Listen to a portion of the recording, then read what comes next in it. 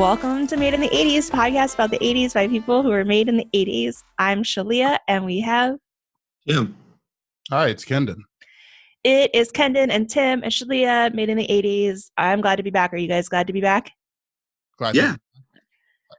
I just want to mention when I'm looking out our back window here, and it's so sunny. I know the sun is up. I'm in my romper. It's sunny? It is sunny. Yeah. Yeah, I'm just it's reflecting off of these perfectly green leaves on the tree behind us. Yeah, Asia. Is it plum? I thought it was pear. No, it is plums. It's plums. It's green plums. Our green plum tree went through its blossoms, and now it's got leaves.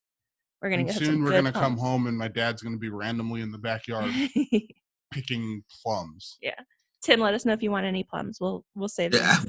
Yeah, I will. But yeah, no, I was like, I'm not going outside today, but I'm still gonna dress for the weather because, I mean, you got to do what you got to do. Okay. Yeah. Speaking of you got to do what you got to do, we got to watch FX this week in honor of the late Brian Dennehy, who doesn't show up in the movie for quite some time. I asked Kendon and Carme if we were watching the right movie because he kept not appearing, but that's okay. He does appear. We watched the correct one, and we're going to talk about it in a little bit. But first, he's from First Blood. Yeah, he's in First Blood. He drew First Blood. Did he, though? I'm still out for debate on that one. So we're going to talk about that in a little while. I'll put the timestamp in the show notes if anyone wants to just jump to it. And let's go back to the 80s. So we switched our game up last week. So now we're all just playing together, and we're rolling basically the die in order to see what color question we're asking. So Kenan, why don't you roll? Keep rolling. What? That's a 5. You got 5. I like that Tim wasn't too offended by our Limp Bizkit singing. No. That whole hip hop remix, you remember that? Yeah, with Redman, Method Man, DMX. Yeah, there's a lot of people. Yeah, that was dope. All right, so we got blue. The question is, what is the name of the 4th Ghostbuster who joins the team after answering a Help Wanted ad? Oh, Winston Zeddemore? Yeah. What's his last name? Yeah. Zeddemore. Zeddemore. Played by Ernie Hudson. Okay, that was too easy. That was way too easy. Eddie Murphy was supposed to play him. But wasn't he supposed to be someone else, not Steadman? Be one of the other Ghostbusters. I think I heard the rumor. Oh, I don't know. The story was that Eddie Murphy was going to be like a military engineer or something. Okay, there you go. Military engineer. So he would have had more qualifications or something like that, like technical expertise to add. And probably a bigger role in the film. Or the biggest? Like, at the time, wasn't Eddie Murphy just like on top of the world? What year was Ghostbusters? 86? The card does not say. 84. Yeah, he would have been a star. He would have been a star. I don't know why he turned it down. That's interesting. It's almost a Will Smith Matrix thing. It's hard to explain to people. So Ghostbusters would have came out around the time of 48 Hours, Trading Places, and Beverly Hills Cop.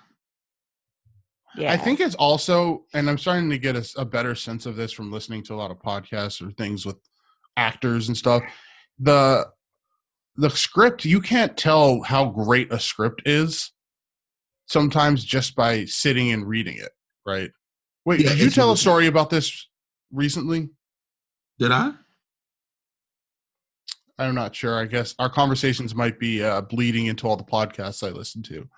But yeah, it's like people whose agents will send them something and you'll read it and you'll be like, this doesn't make any sense. The Matrix apparently wasn't. Matrix is it? Yeah, it was the Matrix. Notoriously hard. Go ahead. Yeah, it was a Matrix.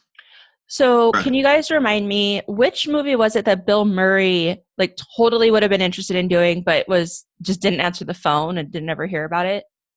Do you guys remember that? There was one that they wanted Bill Murray for, and they couldn't get a hold of him because he would just kind of like disappear for times. And was it The Matrix?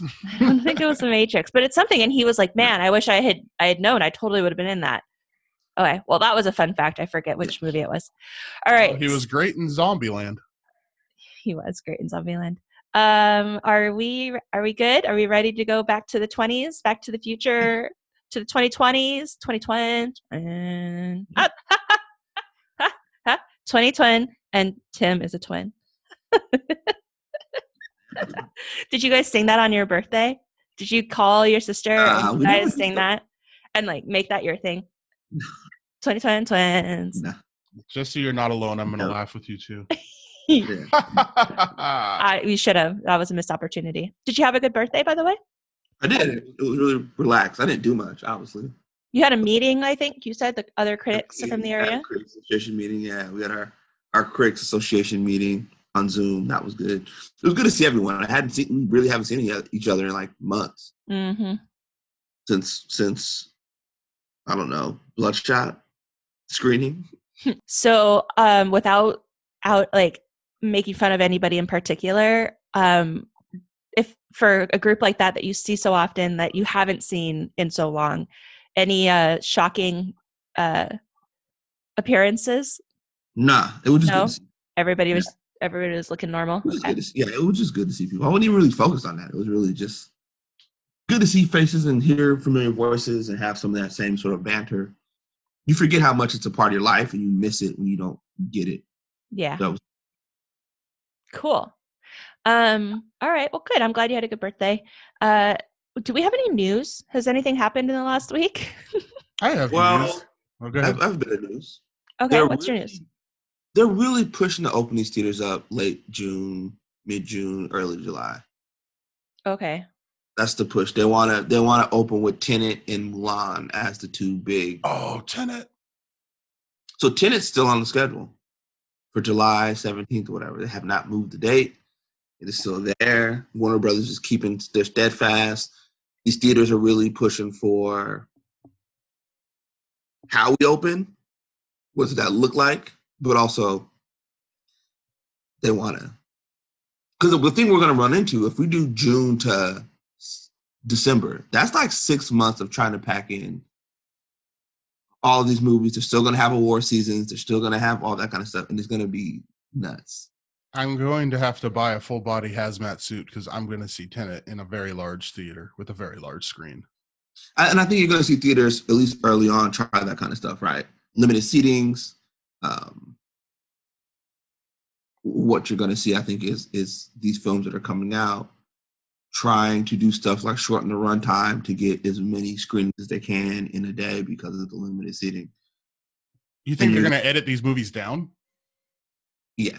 If the theater's going to go with limited seating, I can see some films trying to edit them down to get.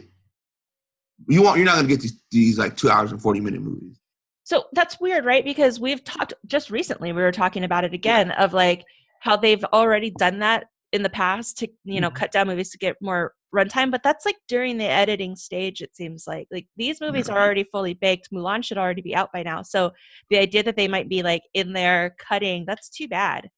They might. I'm not saying they will. I can see it actually happening because I don't know if theaters can open at the same capacity that they once were, at least not initially. Yeah. Yeah, no, it makes sense. I don't blame them. They'll do all kind of stuff to try to recoup as much money as they can. Yeah, that's fair. And honestly, I want to see it so bad. So I'll take it.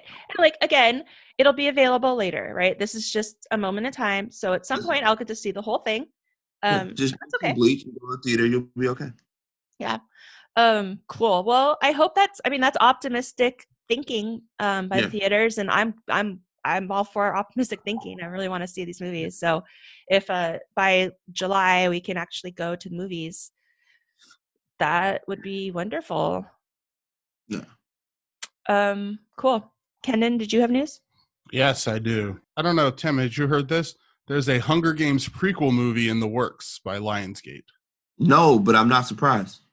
Yes. So apparently it's a prequel movie. There's a book that's being written called The Ballad of Songbirds. What is Susan Collins is the name of the author, right? So it's set for release on May 19th. And the summary from the article says the Hunger Games prequel film will focus on Coriolanus Snow, the president at age 18, years before he would become the tyrannical president of Canada. Yeah. Young Coriolanus is handsome and charming, and although the Snow family has fallen on hard times. He sees a chance for a change in his fortunes when he is chosen to be a mentor for the 10th Hunger Games, only to have his elation dashed when he is assigned to mentor the girl tribute from impoverished District 12. So I was on the Deadbeat Film Society 2 years ago, and the movie that we picked was Hunger Games. And I remember saying, like, I would love to see a President Snow prequel, because they hint at it in the movies, like he wasn't always this guy. He sort of made this sort of tyrannical turn at some point in his life. Made like a deal with something to do something. Yeah. So it sounds like he had a major would you call a face heel turn? Basically, yeah, for sure. Not a heel turn. Yeah. So a heel turn. So this is exciting. Also, so if the main character is 18 or 20-ish, he's probably going to have a parent, but his parent's not going to be as old as the current actor for this character. So I will be happy so long as Kiefer Sutherland plays his dad. Nah, he's too old. Kiefer? Wait, wasn't Kiefer Sutherland play? You want him to play his own father? No, Donald Sutherland is the president. Kiefer Sutherland is... Oh, Kiefer Sutherland. He's not too old to have a 20-year-old. He's too old? No, I think you're right. Oh, to play his dad? Yeah. Oh, yeah, possibly. I mean, that's funny and meta. Yeah, I think it'll be great. I like great. that idea. I don't know, make me believe that whatever actor they pick is really him, because like, well, your dad looks just like him. You're gonna look like your dad, and your dad's gonna look just like this. Ooh, I wonder if if he has a kid who's also an actor. That's not too uncommon. Yeah, maybe. Cool. That's exciting news. Are you guys ready to get into what we've been up to? Yeah. All right. What have you guys been doing? What are you watching, reading, thinking about, drawing? Just a couple things. Last Sunday, I watched the first 2 episodes of the Jordan documentary on ESPN. Yes. Did you watch it? No, but you mentioned it briefly. It is fantastic. It's really good. Oh, it's great. It's great. So I watched it. Part 2, part 3 and 4 come out tonight. Okay. Apparently, so Netflix in other countries released it, and of course it's been ripped and put on the internet, so people can find all 10 parts if they want to watch it. And I watched last night. I couldn't sleep, so I was up watching The Net with Sandra Bullock. Ryan Phillippe? No, The Net. Sandra Bullock, early 90s. Yeah. Where there's still her identity she's using the internet. Like, it's so ridiculous. It is really funny. Information through the internet. It's like this weird thing. I watched that. That's pretty great. And I finished Little Fires Everywhere on Hulu, which if you aren't watching, I would highly recommend. Kerry Washington, Reese Witherspoon. There's some really talented young actresses in it. Like, I would recommend that. What's the premise? It's about this girl, this lady named Mia, who moves to the small town, and she rents out a place from Reese Witherspoon's character, and then all this stuff unfolds around the two of them. They both sort of have a bit of a secret, and yeah, it's fantastic. It is great. Shalia will love it, absolutely. You'll like it too. Like, it's a little scandalous. I think you'll appreciate it. I'm saving it. I haven't started it yet, but I want to watch it for sure. Slightly unrelated question. Do you know what Fleabag is about? Because we keep seeing it advertised. No, but everyone I talked to who watched it loves it, so it's on my list. Okay, we'll have to check it out. Going back to the Jordan documentary, this is interesting because I feel like it reminds me of something that we talked about last year, and Kendon, I feel like this is what you requested, of like some medium between appointment television and like dropping the entire season at once and binging, because like, how do you keep up with it? How do you have enough to watch at a time, but also not have people who are like go all the way through and people who can't watch, like binge it, and then like how do you be able to talk about it in between? And so like with the Jordan, so they're dropping 2 episodes each week, right? So there's 10 altogether, and so you have the opportunity to get through it pretty quick, but not all at the same time. But also, I think the thing that ESPN has learned, and they've learned it through NBA Twitter, because they invited a bunch of, I don't know if you saw this last year, they invited a bunch of people from NBA Twitter to the NBA Finals, right? They realized the reaches that they have. They realized that there's a secondary experience with people online. Mm-hmm. So when they're really important in two parts on Sundays, it's that Game of Thrones effect, right? Well, part of it is the show and the fans and enjoying it. And the other part of it is, these different hashtags you can follow and watch with. And so exactly. You're seeing, and it's people like my dad's age and like my age and people my nephew's age all watching this thing together and having a different experience and having a different viewpoint on what they're seeing. And I think it is really tapped into that, and they're encouraging it, and they're doing all of that kind of stuff, which I think more people are going to have to adapt to when it comes to like getting appointment television. I really appreciate that, just because there is so much that gets packed into every episode, and just like a lot of the shows that we've been binge watching. And if you don't have a moment to pause in between, you can't talk about or process or really appreciate with others, like all of those things that happen in between, because like you're talking about the next thing, the next thing, the next thing. So yeah, like slowing it down a little bit so we can kind of enjoy it together. I appreciate that. And also having it continuously coming, so I'm not like having to wait week to week to week, but like that I can savor it a little bit. I like that. I appreciate that they're trying that out. Yeah, they're trying. Mm-hmm. Kenan, do you want to tell us what you're up to? Sure. So I want to start off with, I promise this is not an advertisement, but was it yesterday? No. Friday night, I cooked something from Blue Apron that was kind of new to me, a bit more, but it came with a whole lot more stuff. And it was kind of a fancy recipe, so I actually had a ton of fun cooking it. But it was called Calabrian shrimp and fresh fettuccine. So it was almost like a multi-course meal. So there was a salad that included like this ricotta not dressing, but like a bed. So you would spread out this ricotta that I think it had peppers mixed into it, and then you put the green beans on top, and then there was a separate fettuccine with shrimp. It was really, really, really good. I want to remake it sometime. It looks fancy. It looks something out of a fancy restaurant. I just showed Tim a picture of the salad because it was really pretty. It was really delicious.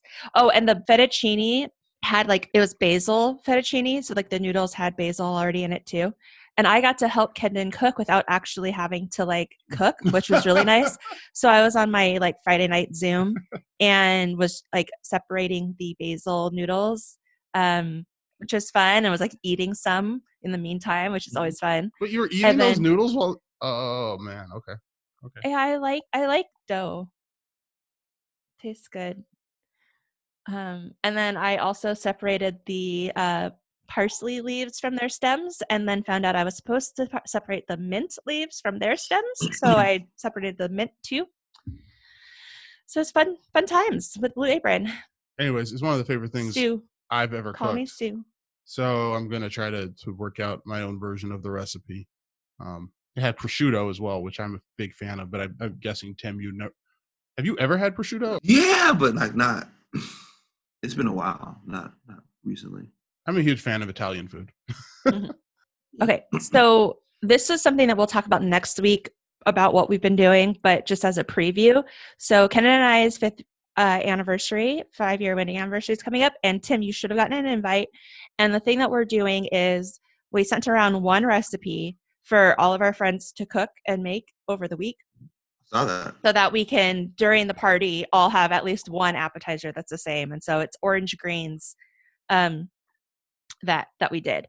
So yeah, cooking is fun. All right, Kenan, what else have you been doing? And speaking of, we were talking about the difference between appointment television and binging. I accidentally got started on a HBO show that I did not realize was not complete yet. What was that? It's Atlanta's Missing and Murdered: The Lost Children. It's nuts. Have you watched any of this? Yeah. This story's always fascinated me. Yeah. Yeah. So this is, it's fairly easy, I guess, but this is way better than the Atlanta Monster podcast. What about this is HBO production value. What about so there's also the Mindhunter? Yep. Is that how like compared to how Mindhunter handled it? How do you is this like a good supplement handles or it as a plot line / case study within a narrative show, with actors. And from what I can tell, the Wayne Williams actor, it kind of nails it, right? Nails it. Because Wayne did a bunch of interviews. So, if the guy's good enough, he can get all of Wayne's mannerisms and voice. You know what I'm saying? Like, he had these weird, not a tick, but like his speech pattern was very specific. And then the actor on Mindhunter's like nailed it. Well, Wayne Williams is a person who can't shut up. Like that's the first takeaway from the Atlanta Monster podcast, which is I think what makes it interesting more than because I think a couple of years ago we talked about it. Did you listen to that one? Yeah, I did. Yeah. So the producer or the what do you call it? The interviewer is not that great, but it's fascinating to just listen to Wayne go on and on and on. So this here is it's more of a documentary, and it's just it's a crazy time. It's a crazy thing to think of. I'm convinced that there's no way he pulled them off, like committed all of them. I'm not saying I think he's innocent at all, but when the amount that they're of crimes that they're trying to attribute to him, I think maybe. When they really put into context the what Atlanta was going through at the time. Right. And, I mean, the early 80s, I think I've mentioned this before, but like it's really, when you think about it, decades don't shift immediately. You think of decades as eras, but really they're arbitrary. So the late or the early 80s are really close to the late 70s, which was probably a very like bad time to be in the South for Black people or other people, right? So they do a lot to contextualize what Atlanta was like, what it was going through. They were really promoting themselves as the city that was too busy to hate. The Black middle class found some refuge in Atlanta. In the South. In the South. Yeah.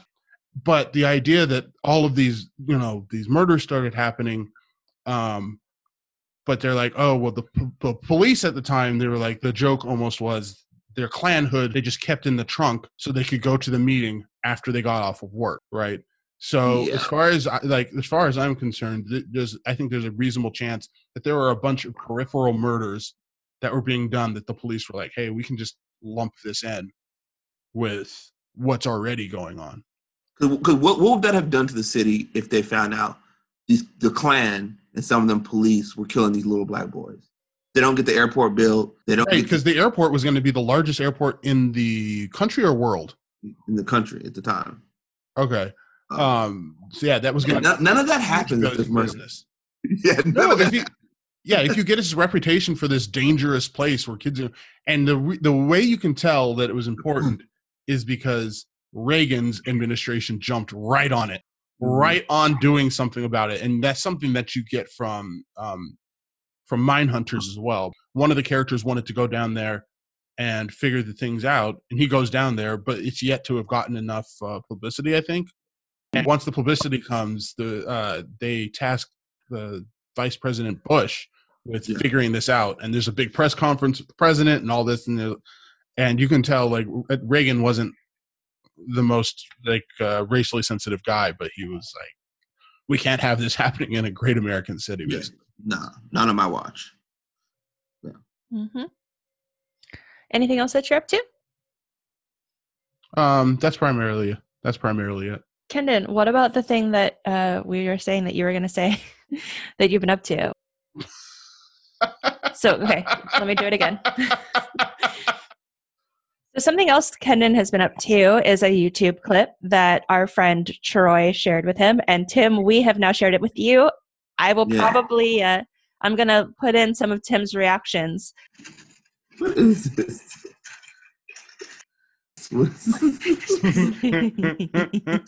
Keep watching. I'm nervous about where this is going.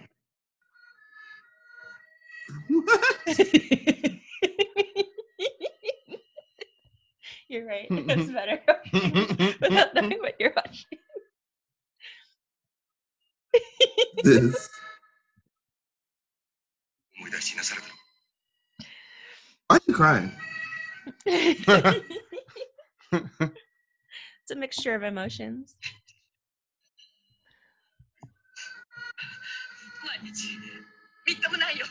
How'd you find this? Troy sent it to us. Is there anything else that happens? No. I mean, anything else that happened? No, other than like you're a good boy, and he smiles. The little kid, with his little chip tooth smile. Yeah. I'm gonna ask Troy how he found that. Yeah, I need to know how you found it. I was like, it's a movie, 1973, Lone Wolf Cub. Or Kenan, tell us about this thing that you've watched. Yeah, it was just the intro scene from a 1973 movie called Okami, the Wolf and the Cub. If I have that right, is that what it said? The Lone Cub, or is it the Lone Wolf and the Cub? Do you still have it up? Lone Wolf and the Cub. Lone Wolf and the Cub.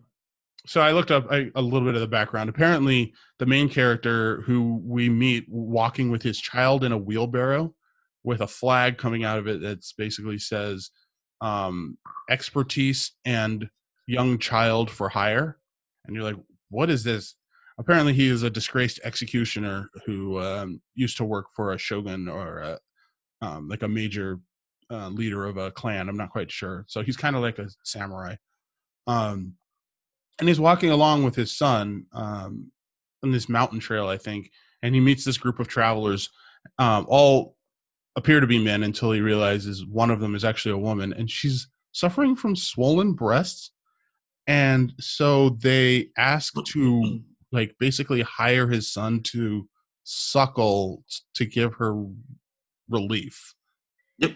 I don't know if the scene that we watch. I was like, is this cultural? Like, what is going on? But then I looked it up, and apparently at least in the manga version or something, she's insane and she just walks up and grabs the child. So anyways, it was just really an odd thing to watch. Odd thing to watch. I will agree with that description. Tim, what did you think about it? I had no idea what I was watching, so I was really like, where is this going? So Tim, you had the experience I had. Yeah, I had no idea what it was. Yeah, kind of ridiculous. Like if you go to the YouTube of it, like 2 minutes in, you can see the scene that we're talking about, where she's just like crying while getting relief from all that breast milk in her. And this kid who saves the day. He's 3. Yeah, 3-year-old for hire. You don't have to skip into the 2 minutes because I didn't know which part I was supposed to watch. And the opening is actually really nice. Like the opening is kind of like this good music and kind of hand-drawn. It's manga based, but like I didn't really realize. Well, I guess it's obvious manga would go back that far, but the art style is really. I appreciate the art style. So, anyways. Okay, so what I've been doing this week different is I started a new podcast. It's called Unlocking Us with Brene Brown. So I don't know who Brene Brown is, but somebody at my work had been listening to the podcast, and I was like, let me check this out. She's a doctor, a PhD doctor, like mental health is like kind of her thing. She's a doctor. She goes by Brene Brown though, which is nice, right? So I appreciate people who have PhDs who don't necessarily go by doctor. Like me? Soon to be you. Soon to be me. Soon to be you someday. Anyway, so the first one that I listened to was from this week, and it was with the former Surgeon General, Dr. Murthy, Vivek Murthy. And it's about loneliness and connection, and just talking about how important connection is. And it's not like you need to be surrounded by people, because you could feel more lonely in like a room full of people than you do with 3 friends who like make you feel like you've got that connection. And then like he was doing a lot of traveling of like, as Surgeon General, like, how are you feeling? Like, what are the like health conditions that I need to be addressing for the country? And a lot of the feedback he would get, he would like no one would necessarily say I'm lonely, but after a while he'd be able to kind of identify like it sounds like they're lonely. Like that's kind of part of like all of this. And it broke my heart. One of the things he talked about was like when he was practicing, and he would have patients who like they have to make some kind of tough, hard decision, and they came by themselves. And so he would be like, this is a big decision. Is there anybody you'd like us to call so that you can talk this through? And somebody who can help you make these decisions and kind of work through this. And like so many people would be like, no, like it's just me. I don't have anybody else. Like I'll make this decision. And how like hard that was for him. And then also at the end of life, how many people it was him and like the staff at the hospital, like there to see that person's last breaths, like because they just didn't have anybody else to be there with them. And oh, what a tragedy that is. So I don't remember what the guest was, but there was a Joe Rogan interview that I was listening to, and they were talking about how basically on a medical basis, or societally and medical basis, that loneliness has become a real, like almost epidemic in our country. And they were citing citing a study. I don't remember the years gap, but it was something like, say 20 or 30 years ago, how many people did somebody have close friends that they could talk to or go to in a crisis? And it went from like an average of 4, or the most common answer was 4, down to the most common answer was 0. Mm-hmm. And we are evolved to be social creatures, and loneliness actually has real measurable impacts on us. They did a study where people who were lonely were demonstrated to actually recover from the flu, more slowly than people who were not lonely. Mm-hmm. And so that's a real thing. I just say make human connections is a real important thing. Mm-hmm. And so I highly recommend this podcast. Like, so she is nice, kind of light host. She's really smart, but she's like they're not, it doesn't feel serious. It feels like a conversation. But they're hitting on real topics, and I learned some things, and I also think it's really important. And I'm finding myself like checking in with friends a little bit more and being like, how are you? And asking in a way that's like, it's okay for you to say I'm not okay. Or, like asking in a moment where I know that if they say they're not okay, that I can take a pause of whatever I was going to do next and actually like listen through that with them. Because it's true. Like there are times where I don't feel great, but I know that the person, I mean, we're just in passing. Like they don't have the time to be like, oh, you're not okay. Well, let's talk about this. So I'm just going to say I'm fine. Right. And so anyway, I think it's really good. So she has, I mean, it's a newer podcast.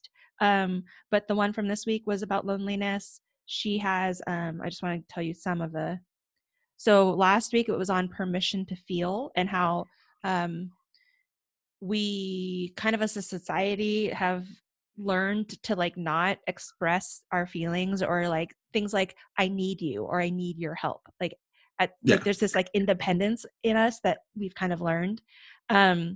Anyway, and like there's one about grief and finding meaning, comparative suffering. I really like it, and I highly recommend it. So the podcast is Unlocking Us, with Brene Brown.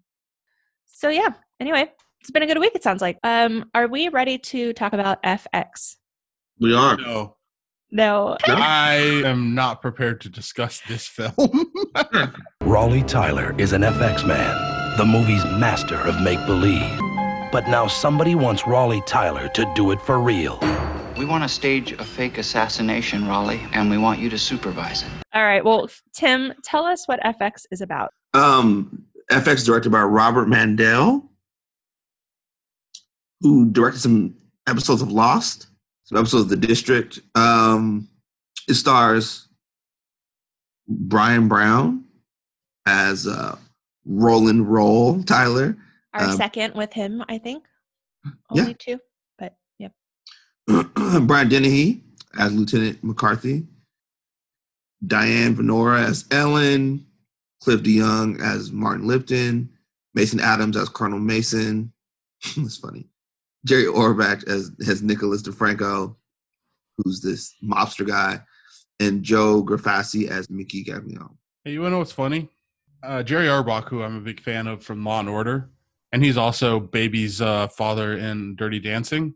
Yes, he You is. needed to say he's also Baby's He daddy. has to be at least in his late 40s in this movie, maybe his 50s, and I kept thinking of him as young Jerry Orbach in my head because I know him from growing up watching him on Law and Order. So for FX, there was a sequel that came out in 1991. Yes, And then there there is. was There was a series. FX series. Was Brian Dennehy in it? No. Do you know what's this crazy? Cameron Dado, Christian Fox, and Richard Waugh. And we can get into it as we go along, but this movie came across so much as TV to me. Had like a very TV feel, and even a bit of a MacGyver feel to it. Have you ever seen the show? Does it have similarities to MacGyver? I've never seen the show. But I imagine it has a MacGyver A-Team kind of feel to it. Mm-hmm. Yeah. And so he goes around to city, solving people's problems, Burn Notice style or whatever. Right. Okay. So, Tim, what is your relationship with this movie? I watched it as a kid. I mean, you can imagine me at like 8 thinking this was the coolest thing I'd ever seen in my life. 8-9-year-old me thinking this was incredible. I had exactly that experience with Condor, man. Exactly. Part of me that watched it as a kid and thought it was like the coolest idea. A special effects guy gets called in by the police to help do this fake assassination, but then gets caught up in the real assassination and has to clear his name. He's being chased by bad guys.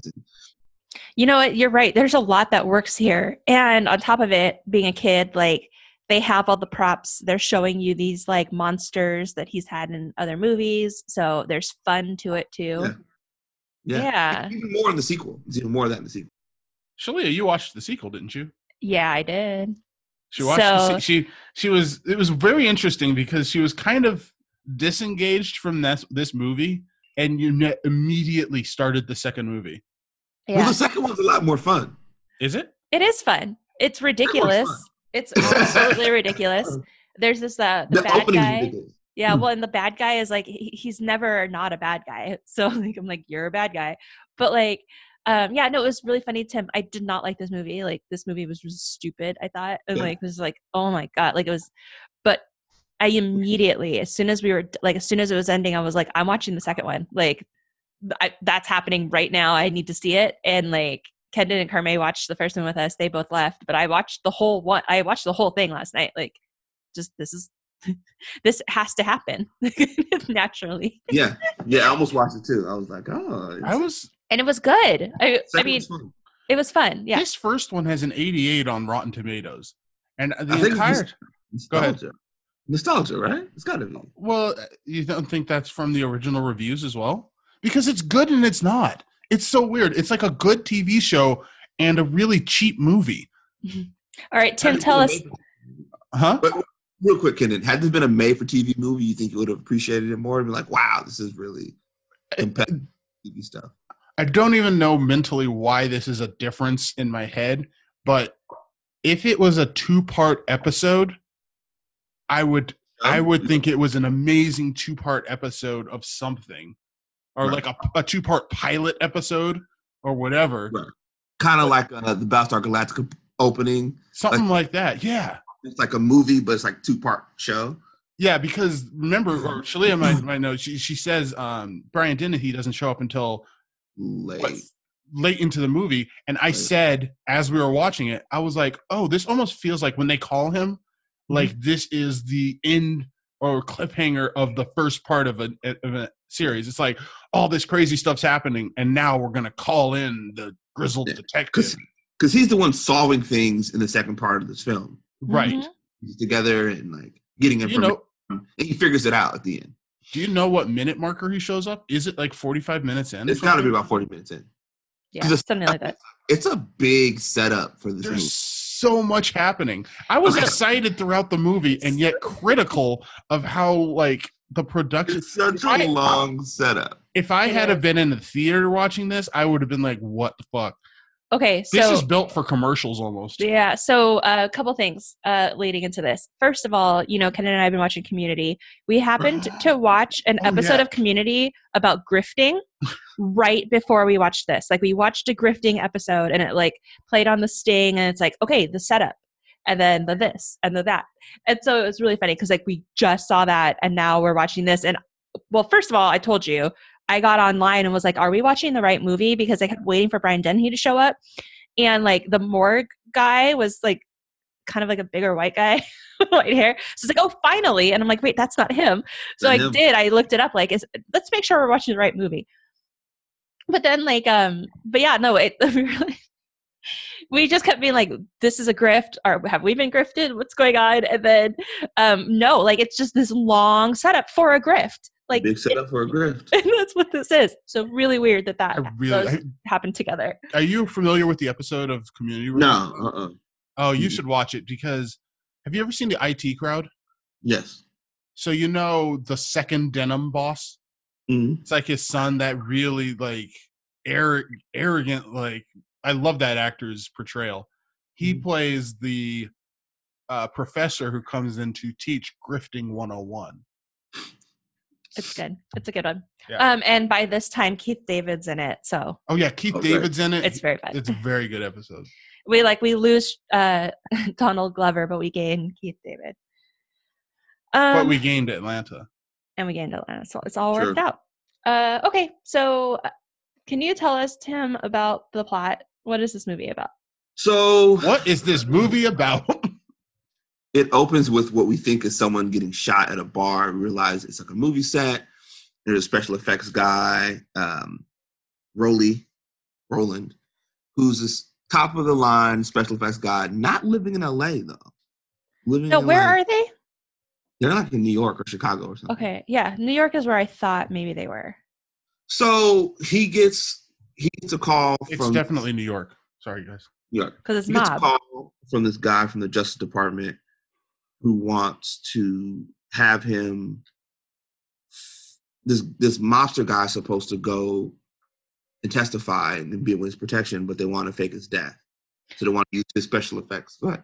So that just reminds me, like, yeah, so the setup, like, as it's beginning, something that, like, as I think it was Lipton shows up, and it's like, we know these faces. Like, hey, we know that guy. We know that guy. Like, we're starting to recognize. And Kendon's like, yeah, like, you wouldn't say that in a movie now that comes out and be like, oh, I know that person and that person and that person. Because, like, these were the actors that were in these movies at the time. But for me, I'm like, hey, familiar faces. You're sitting in the 80s and you're like, oh, I recognize that actor. Yeah. I recognize Oh, yeah, because they're all the actors in Hollywood right now. Anyway, funny thing, continue. So they pitch him this idea. So he comes up, he makes a mold of the guy's face, which comes into play later. So the setup, he's going to walk in this restaurant and shoot him, which he assumes are blanks in this gun. Shoots this guy like 4 or 5 times, shoots him in the face. This very public murder. Then he gets in the car with the people from the Justice Department who were supposed to help him. And on the way to wherever they're supposed to go, they try to kill him. No loose ends. Yeah, no loose ends. So he crashes the car. He calls the guy, his connected, whatever, and tells him to try to kill me. He's like, where are you? Just wait. He says, I'm at this phone booth. He's like, oh, just wait for me. But after the phone call, someone knocks on the phone booth and starts using it. So as he's waiting, the police show up and just shoot this dude like 20 times.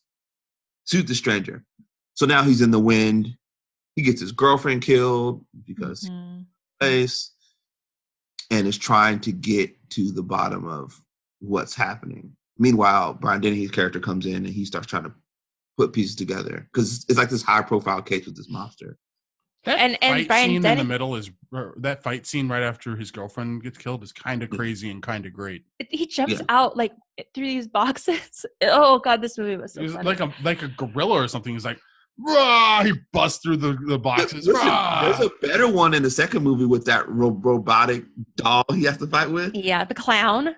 Yeah, the clown. Okay, I guess I got to watch this now. I was. Gonna that make scene you watch is. You can just find that scene on YouTube. That scene is great. Yeah. Okay. So that's the interesting thing about it is like, so the girlfriend gets murdered. he kills the murderer and like is on the lam or in the wind, whatever. He's in the wind. Brian Dennehy doesn't get assigned to the mob boss murder. He gets assigned to just this like side, just a murder in an apartment investigation, and like figures out that they're tied together. But it was really funny because he's like, I should be on this other murder. And then somebody was like, you had to go after this one, like the one that you wanted. And he's like, no, they were connected. Like, swear. Like, I didn't. Right. Super funny. So the one of the other funny parts is so when he calls his special effects friend to come meet him. Oh my God, she's terrible. She's a bad actress. Let's just talk about her for a second. Yeah, she's a bad actress. Or she's not good. Okay, it's 1986. But it's not like it's. We weren't sure if it was her fault or if it was the audio, because like her voice just sounded so dumb. We were just like, stop talking, don't say anything else now. You know the famous like lines. Bad. You know, like the famous lines from The Room. Mm-hmm. You're tearing me apart. Like really, really bad delivery. Every time she said anything, it sounded like that. I was like, but she didn't have a lot of lines. Fortunately, what am I doing? Also, she kept screaming at the end. I was like, "Will you shut up? Why are you screaming? Like, someone's trying to stop screaming." But I love that. Real quick, I love that scene because he's smart. So he tells her, "You're here to meet. There's a sniper pointing at your head. You're here to meet so and so. Put this in the lake, in the water, and he'll know you're ready to talk to him." So when he goes to lean over, put it in the lake, he pushes him in the lake, and they run. I was like, "Oh, that's super smart." Yeah. Yeah, that was a good. So, that lake for some reason was reminding me of Home Alone 2. Yeah. And then later in the movie, once he gets to the house. Oh my God, the house. I felt like it was an adult version of Home Alone. All kind of Gaddis in the house. Yeah, that end scene was, first of all, it was very video game. Now, we were talking about Metal Gear Solid in connection to Escape from New York a couple of episodes ago. This one is very much like a series called Hitman, which actually people might be familiar from the movies. But all the way from like the little balloon, just doing little weird things to knock out the guards and get into like, some rich mob person's house. Actually, it's not even a mob person, right? This is a guy who works for the Justice Department's house. Yeah, his house, yeah. And then getting in, and you got to get the target, and there's sub-targets, and this was very, very much like the movie or like the game Hitman. Okay, but I want to go back before we go into that, because this is all like stuff I feel like we have to spend time on. So the chase sequence, all of the it. Chase sequence. So before we get into all of that, can I have a question about going back to his coworker who helps him with props. So she's the one he calls to leave, to have a briefcase in the lobby for him that he goes and picks up, right? And instead of leaving it, she is holding it and has fallen asleep. Huh? He goes to this lobby and there's a blonde woman asleep on a chair with a black case. And he ties her feet together? Yeah, that's her, right? I think so. Okay, and so she's asleep and he takes the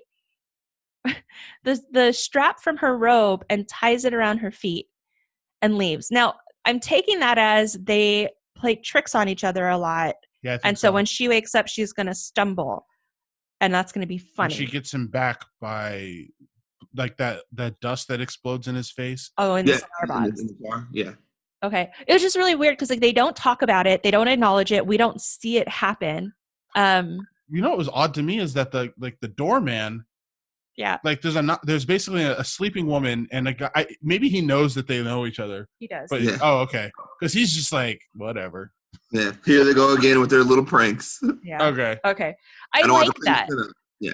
I like that, except for the movie doesn't really explain it. So it's like, yeah. Okay. All right. So they get to the boathouse, push the guy in the water, and run. Well, I had a quick question for Tim.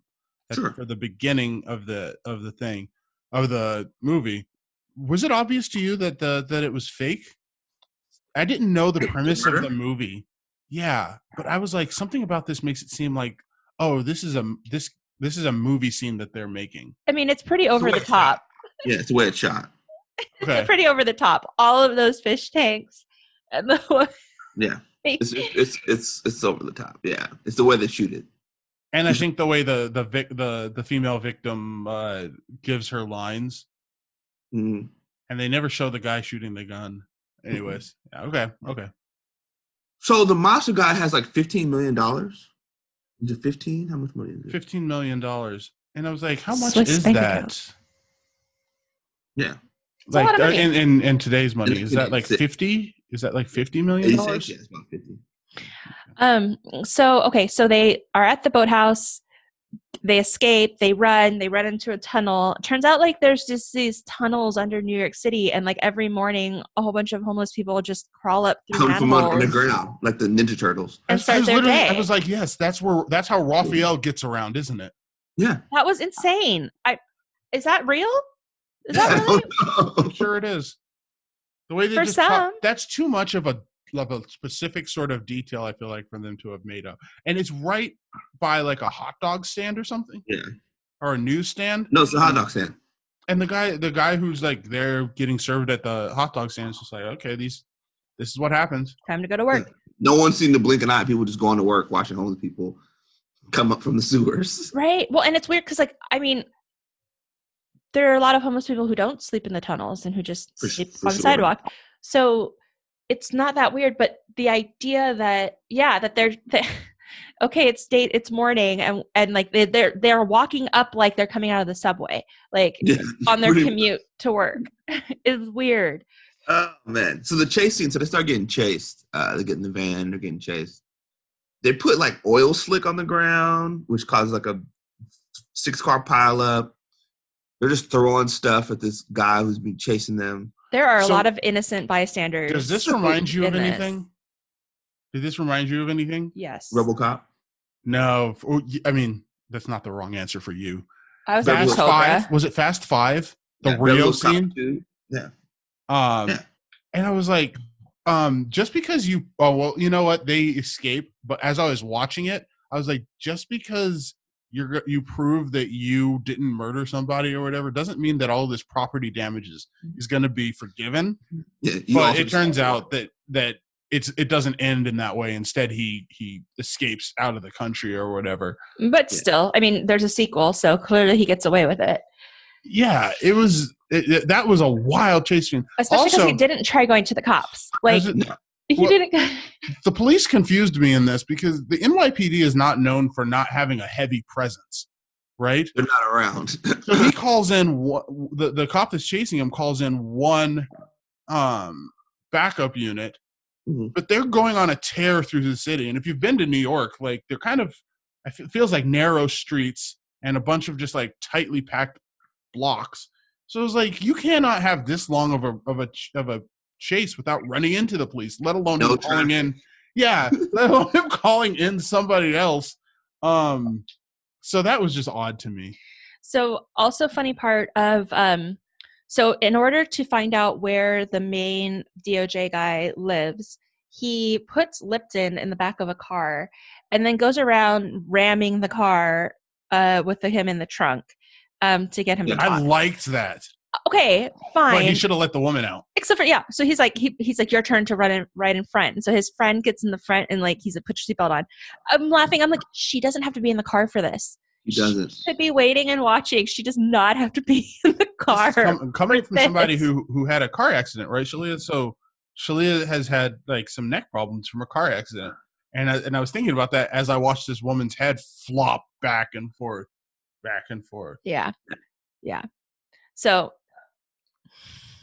Yeah, that was really funny. Okay, so also my favorite thing from this movie is when he has her get out of the truck and then just leaves her.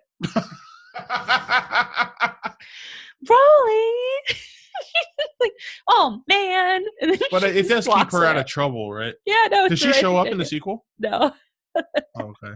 That was really funny. She wasn't like recast with Maggie Gyllenhaal. No, I know, right? All right. So, what do you guys want to talk about next?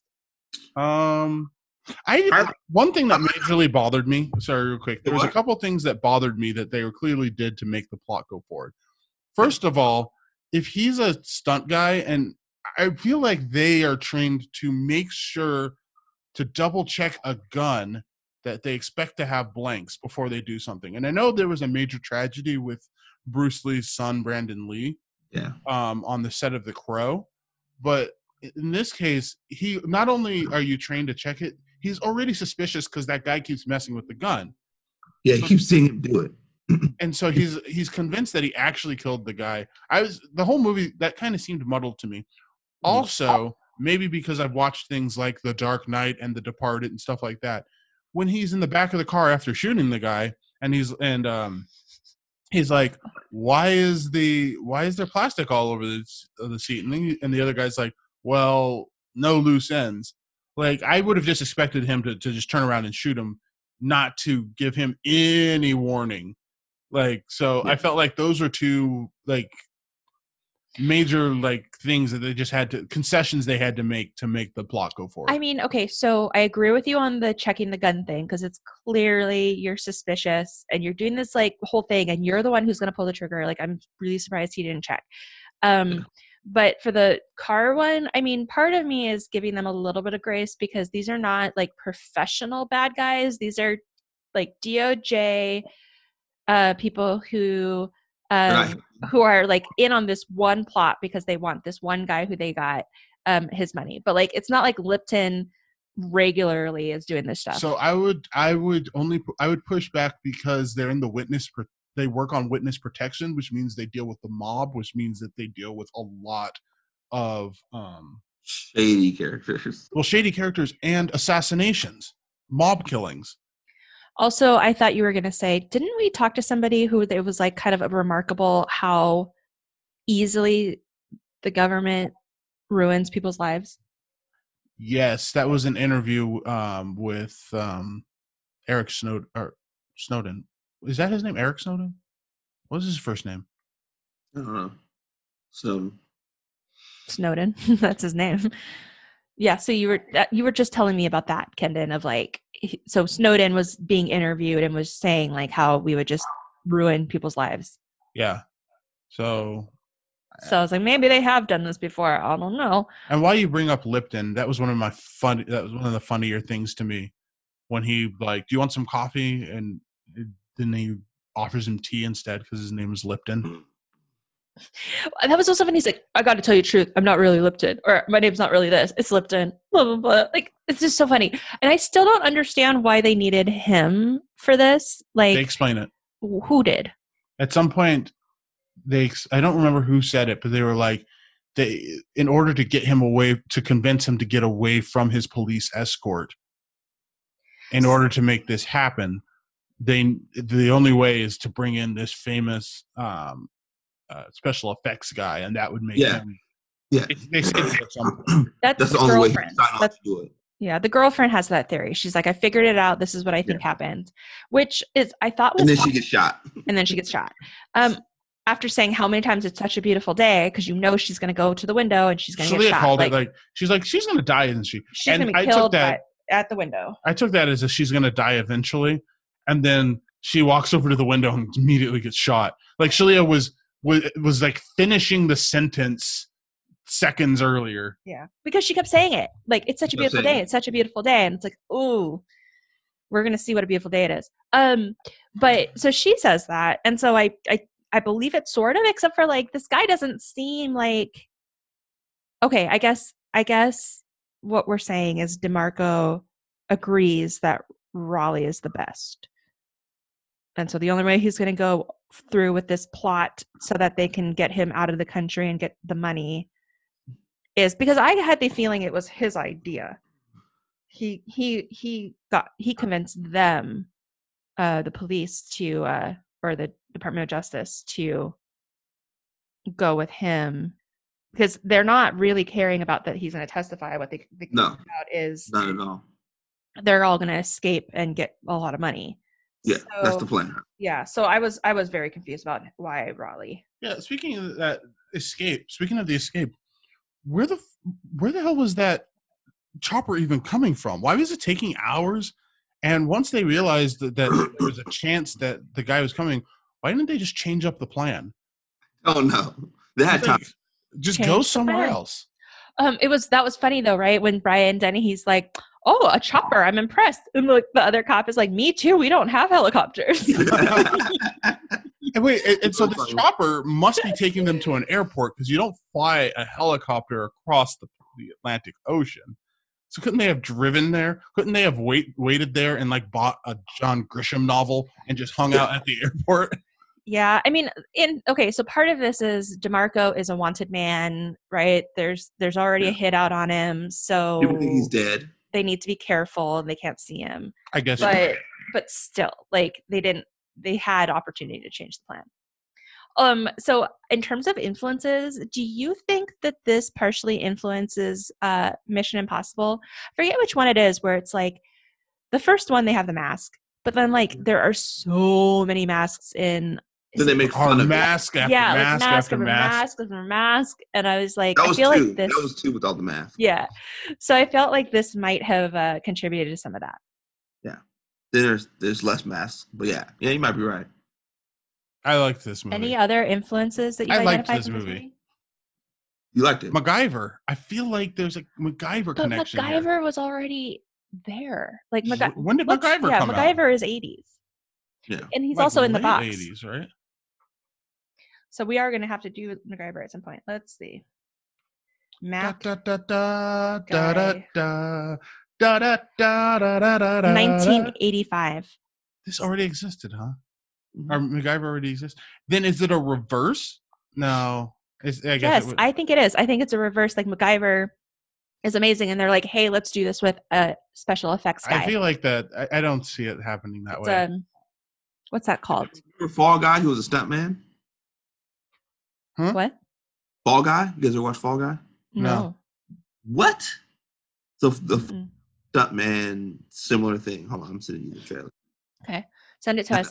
Iconic theme song. MacGyver is almost as old as I am. Yeah, MacGyver is the 80s. So I really think MacGyver, and that also helps Kendon, your point that this felt like a TV show. This felt like a long MacGyver or part of MacGyver. Like I feel like MacGyver is an influence within this movie because MacGyver is a TV show. They definitely seem to share some sort of DNA or cousins or something. Mm-hmm. But okay, so here's the premise for the Fall Guy. A Fall Guy, blah blah blah blah. Is Lee Majors plays Colt Stevers.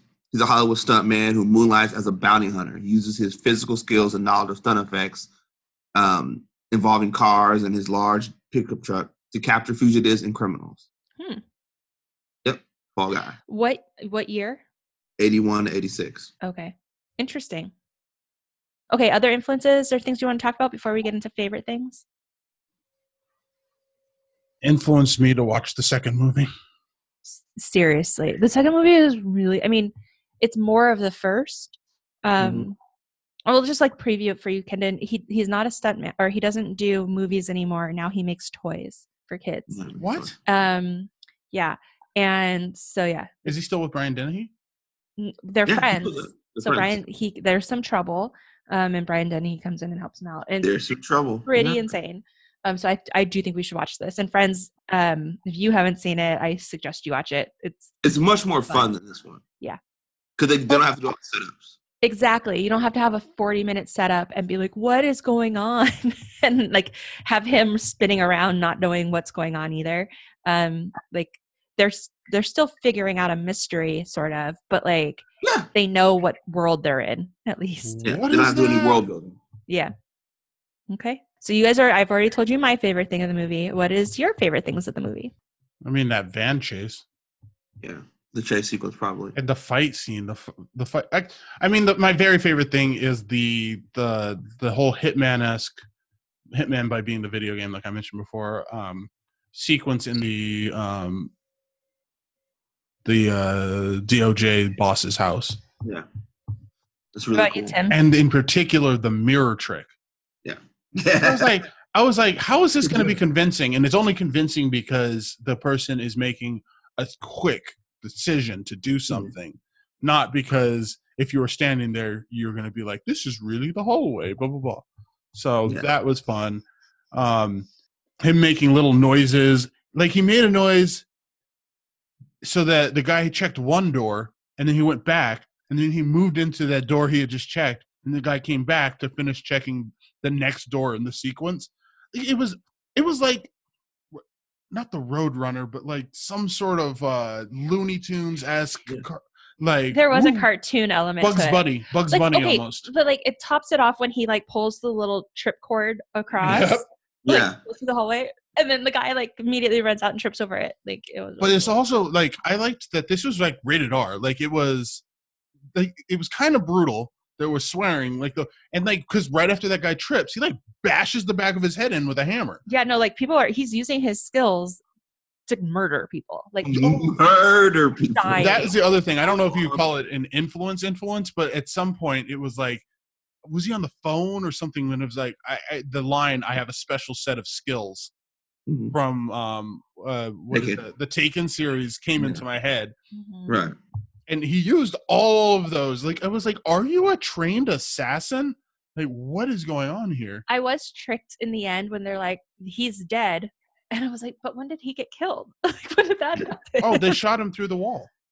Okay, I missed it, so I was like, "Oh, how is he in the house? I don't understand." And then I was like, "He's not." But here's a major influence, I think, and also one of my favorite things. But sorry to have to bounce back. The Dark Knight. The end sequence, there's a bunch of hostages, and the hostages all have guns taped to their hands. Yeah, I was hoping one of you were going to mention that. Like, fucking hilarious, and also they just shoot him. Crazy. Yeah. He super glues the gun to the guy's hand and pushes him out the door. So he's like walking like, oh, like, drop the gun. He's like, I can't. And then they shoot him, and it's like this isn't laughed. A joke. This movie is really doing this. Like, we laughed, but what's interesting is we just saw the police shoot somebody. And what did we just watch? What movie did we just watch? It's okay. I mean, in general, Soda Pop and all of them. Oh, really? Matt Dillon? Yeah, because he's running around with the gun, and they're like, "It's not even loaded. And he gets shot." And we're like, damn, that's like really heavy. And then in this movie, it's just comical. Well, it's because of the way he's like walking with it, and like, yeah, right, but and like we know he's a bad guy, so it's okay that he dies in this movie. But like, yeah, that was real. Like that was the movie takes itself seriously. Yeah, it's nuts. This might be one of the favorite movies that we've done. It's fun. It's not good in certain ways. It's not just fun. Tim, what's your favorite thing about the movie? Probably the shooting when they shoot the girlfriend. That whole sequence with the fight. When he pushes the guy in the water and runs away, is really smart. So funny. It's so fun. And it's smart. I'm like, oh, that's a smart way to do it because he knew he didn't have a weapon. And that's where they can get away. Yeah, and it was like I didn't guess it. Like as an audience, I'm like, okay, what's going on? This is like. And also I think of this character, I'm like, he's relying on this girl to do what now? But like, yeah it was like, okay, also, this works. And also the end when he outsmarts everyone and he ends up, the way the tell that they give when he goes and gets the money at the end is funny because we don't really see who it is. So at the end we see the face and he pulls it off the mask. And I was like, oh, him and Brian Dennehy went and got the money. And they're going to do whatever with this $15 million. Mm-hmm.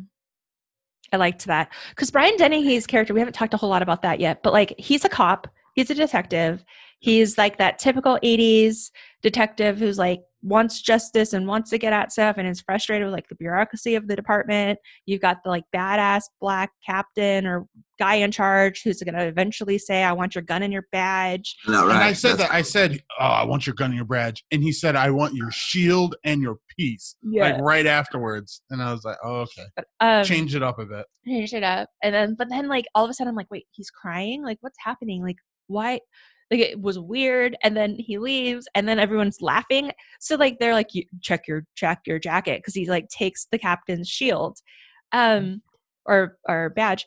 But then it's like funny because it's like, okay, so now he's stolen police equipment, and they're laughing. He's an officer at this point. Yeah, they're laughing, and they don't go after him. Like there's no like find this rogue cop or whatever. Like we don't see. I mean, in the sequel they get to that a little bit, but like yeah. A little bit. But like, yeah, they're like, it's okay. Everyone seems okay with the fact that he's doing this. Yes, he's impersonating the captain or the guy in charge now too. That's so that's funny. What's not funny, or it's kind of gross, it grosses me out, is the relationship with the other cop, the woman who's helps him like look at the computer files, and he's like sitting just a bit too close her. And like, yeah, I mean, and the sequel helps that out a little bit too. He's like pimping herself out for information. Yes, she was like, he. How'd you get it from him? Oh, I told him I might need somebody to go on vacation with me. Yeah, I need a +1 for the Bahamas. Yeah. Weird. Like that was all in like 80s like stuff. Didn't love that. But I forgot what I was gonna say next. Anyway, just Brian Dennehy's character is interesting. And his friend, that was kind of funny, like how we're introduced, where they're like murder 137, whatever, and he's like, no, hello. And the guy repeats it, and he's like, hi and bye. And like I liked the guy that worked with him. I forget his name, but he was kind of a nice, positive character, I thought, on the side. Other favorite things, Tim? That's it, really. It's a fun movie. You know what's funny? So looking back to the beginning of the film, I always thought that like he does the murder and then goes to make the phone call. Like I completely forgot the scene in the car. Mm-hmm. I thought he wouldn't make the phone call and was like, I actually killed him. And then they're like, get you, and then they shoot him. I forgot that he had gotten in the car, and I forgot all of that scene. It's really interesting because that's nice, right? To be able to kind of put it together. It's interesting because he just assumes that the guy is really dead, and he has no evidence to think that actually happened. Like he made that up in his mind, and it wasn't correct. Okay, so the other my secondary favorite thing about this is the pacemaker. Like the whole like, don't worry, this is low enough voltage, it won't hurt you. And then he uses that later, and I was like, this is clever because I had forgotten. I forgot about the pacemaker thing, and it was brilliant. Just like, I don't even have to touch you. You're just I know I know how to kill you easy. You're the easy target of everybody here, which I thought was interesting. I don't know how realistic it was, but I thought it was interesting. Okay. Anything else you guys want to say about this movie? Oh, wait, we didn't talk about the actual special effects. Those are really freaking cool. So like all of this like blood under the fake skin, or the fake skin that can't feel anything, or the monster who like pops out at the door. It's like his butler. That was fun. The when it pops out, I like that. Yeah. I was like, I would never date this guy because I would not be cool being in his apartment, like with all of these monsters popping out everywhere. Monsters, and then like all these dead women like severed. Oh, that was a weird thing too. Dennehy's like, what kind of sick mind comes up with all of these things? Maybe he just wanted to try the real thing, like trying to be kind of a profiler there. That was really bad logic to me. It was bad logic, but it was also not that far off. Like, it's true. Like, that's a very dark mind to be thinking about all of this. Right. Like, I agree. Like, that is a dark mind. So what kind of mind is it? Is it one that would want to try the real thing someday? Ooh. She said, ooh. I mean, Kenan doesn't know what the sequel's about. Yeah. We'll enjoy it. It's fun. Okay, so that's FX. Thank you, Tim, for suggesting it, and thank you, Brian. Rest in peace, Brian Dennehy. Yeah, thank you, Brian Dennehy. Rest in peace. And yeah, hopefully, friends, you enjoyed it, and as much as we did, turns out, even though we did not enjoy it. Like, I did not like this movie. I feel like I enjoyed it and didn't like it, and you liked it but didn't enjoy it. Yeah, maybe that's what it was, because it was just like. Yeah, it was a whole lot. Fun. It's a fun one. It's a nice. It's doing the most. It's doing the most as a movie. Yeah, and it's so interesting to him, like you explaining it, like as a kid. Here's why you would be interested in it, and it's like you're right. These are all like this. These are the right ingredients for something amazing. Like that, I understand now why that would be. But just watching it, I was just like, what are we doing? And to Kenan's point, it felt like a lot of the shows I was watching, right? It felt like Fall Guy. It felt like A-Team. It felt like MacGyver. It felt like, Knight Rider. It had that sort of like feel to it. Like it felt like a 2-part episode for any of those shows that I was watching. So it felt right in that space for me where I would absolutely love this movie as a kid. Mm-hmm. Oh, and it's really It was really clever. The whole like we're just gonna name the movie FX. Like we didn't know what it was about. And I honestly didn't figure it out until we see Roland driving in his truck and it says FX on the side. FX on the side, Like, yeah. we're not going in today. And I was like, oh, FX. Oh, special effects. There you go. There we go. Okay. It's time to rate it. Classic. FX. Is it a classic or are we past it? It's a classic. No, we're past it, guys. It's a classic. No. You're past it. It was. I'm glad to have watched it. I don't think it holds up in terms of the classics, but I do think I'm glad it exists. Also, we forgot to rate another one of our movies recently. So can we go backwards and talk about Outsiders? We finished the episode, but we never rated Outsiders. Why couldn't you give me that name? So The Outsiders. Is it a classic or are we past it? Past it. I'm past it. I still think it's a classic. I think the pacing is it for me. It's just paced. Yeah. Poorly. And that you watched the regular version, not even the extended cut that we did. Jeez, yeah. I don't know how you got to that. There's definitely, for me, there's enough nostalgia there that it stays classic. It stays gold. Ever gold. Just like Ponyboy stays gold, even though nothing can stay gold. Okay. Friends, thanks for joining us this week.